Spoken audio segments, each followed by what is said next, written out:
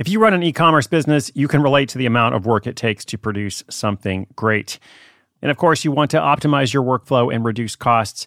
That's why I want to say a big thank you to our partner, ShipStation, and perhaps introduce you to them as well. If you are not familiar with ShipStation, they've been supporting Side Hustle School for years. They have helped so many of our listeners make things much easier, automate their shipping tasks, help them scale their business, and also, this is not a small thing, save thousands on shipping with industry-leading carrier discounts.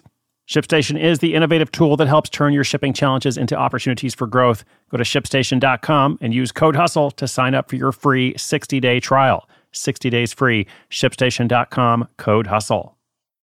When you need mealtime inspiration, it's worth shopping Kroger, where you'll find over 30,000 mouth-watering choices that excite your inner foodie. And no matter what tasty choice you make, you'll enjoy our everyday low prices, plus extra ways to save, like digital coupons worth over $600 each week. You can also save up to $1 off per gallon at the pump with fuel points. More savings and more inspiring flavors make shopping Kroger worth it every time. Kroger, fresh for everyone. Fuel restrictions apply.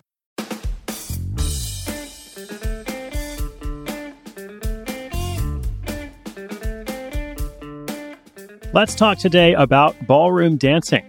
After an initial attempt at baking scones fails to rise, a client services manager for an environmental company finds her passion for ballroom dancing while writing guidebooks for fellow dance students.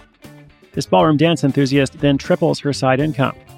Also in this story, you'll get a lesson or a reminder in how you need to pay attention to how something makes you feel. I don't mean anything woo-woo here, I just mean something has to work for you. Just because a coach or expert or anyone else tells you, hey, this is how it's supposed to be, you need to follow this path, pursue this strategy, advance this tactic, or whatever, doesn't mean you necessarily need to listen to them. Because again, you need to figure out what works for you.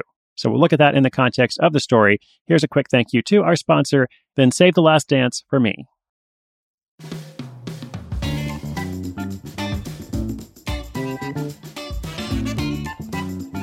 Katie Flashner needed a creative outlet, something to help her escape from the drudgery of her corporate day job, where she wrote and reviewed indoor air quality testing reports. Sounds exciting, right? That's why she needed a side hustle. She first tried starting a homemade pastry business called Katie's Scones. She soon discovered, however, that even though she loved baking for others, she didn't love the exhausting, constant cleanup. Then she found a new activity and passion. You could say it made her feel like dancing. These days, after Katie leaves the office, instead of heading home, she goes to the dance studio where she spends her free time as a competitive ballroom dancer.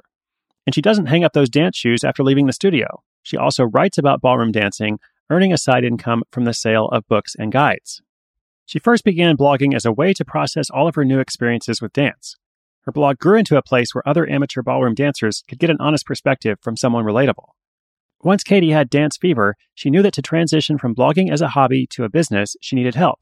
By her own admission, there was a lot she didn't know, pretty much everything except how to write. A friend introduced her to a branding and marketing strategist. Over the course of about a year, Katie worked through all the challenges, webinars, and programs her coach had to offer. This enabled her to clarify her brand and think more about products. Speaking of products, she had the blog, but wasn't sure what kind of paid offering she could create. As she discussed her options with friends and that mentor, they kept suggesting that she teach a course or offer some kind of coaching program. She began to get swept up in the others' enthusiasm before stepping back to think for herself. Katie had never had a strong urge to teach. For her, writing a guidebook was the obvious choice because she's a writer. Looking back, she realizes that the biggest challenge came from trying to do what she thought she was supposed to do instead of staying true to herself. Katie learned about the concept of creating a free offer to collect an email list of potential customers and then using that list to market paid offers. She followed this model for the Solo Practice Guide for Ballroom Dancing. This guide is more than just a book to read. She added worksheets for dancers to record and track their practice and a few videos to better demonstrate the ideas she describes in the book. She promoted it on her blog and social media pages, and after a while, she began to market the beta offer to that list. That beta offer was the next step, and she hadn't even written the guide yet. She offered 10 spots in the beta group that would receive one chapter a week. They would then have the opportunity to provide feedback. The cost was $54, which was her intended full price at the time, so they weren't even getting a discount. But the beta group sold out in about a week. After gathering their feedback, she added more material to the guide. When she was close to publishing the final version of her book, Katie offered 10 new spots on a launch team. This option included a digital and hard copy and a chance to be an affiliate. She increased the price to $67 and sold 9 of the 10 spots. After that came her pre-order period, and here is where the mambo slowed to a waltz. She was hoping for 25 pre-orders, but only got 8. In hindsight, she realized her list of potential buyers was probably a bit fatigued. She was working with a list of fewer than 200 people, and she had already sold 19 through the beta group and launch team. It's a small list, but this also shows the power of a narrow focus. By honing in and paying attention to this niche audience, Katie's conversion rate for the solo practice guide for ballroom dancing is currently 25%. So for every 4 people who join the list, 1 person makes a purchase. To move forward, she'll need to increase the number of prospects, people who are interested in learning about ballroom dancing and who might be persuaded to purchase the guide. Her side income for 2018 is $6,300, $6,300. By comparison, last year she made about $2,000, meaning that she has more than tripled it so far this year. What's in the Dancing Queen's future? Katie is reaching out to dance shops and studios to get her guide into as many ballroom students' hands as possible. And of course, she's doing this while she continues to work her day job. At this step in time, her dance card is full.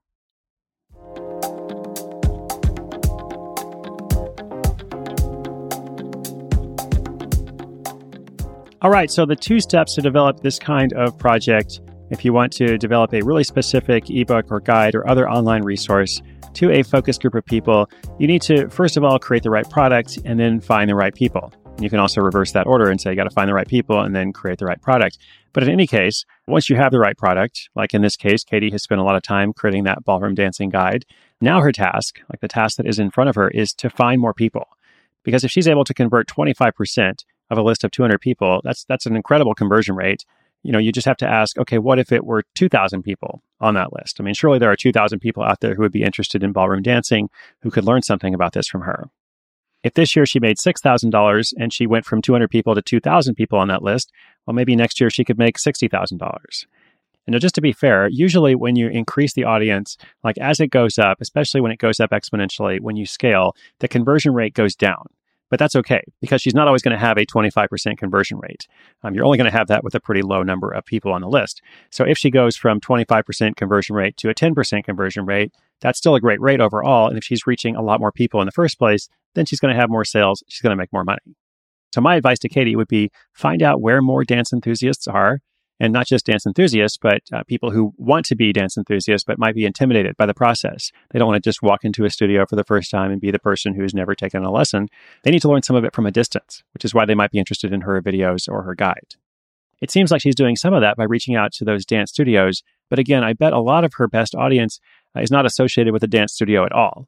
They're just all those people out there who, one day on their bucket list would like to learn to do ballroom dancing.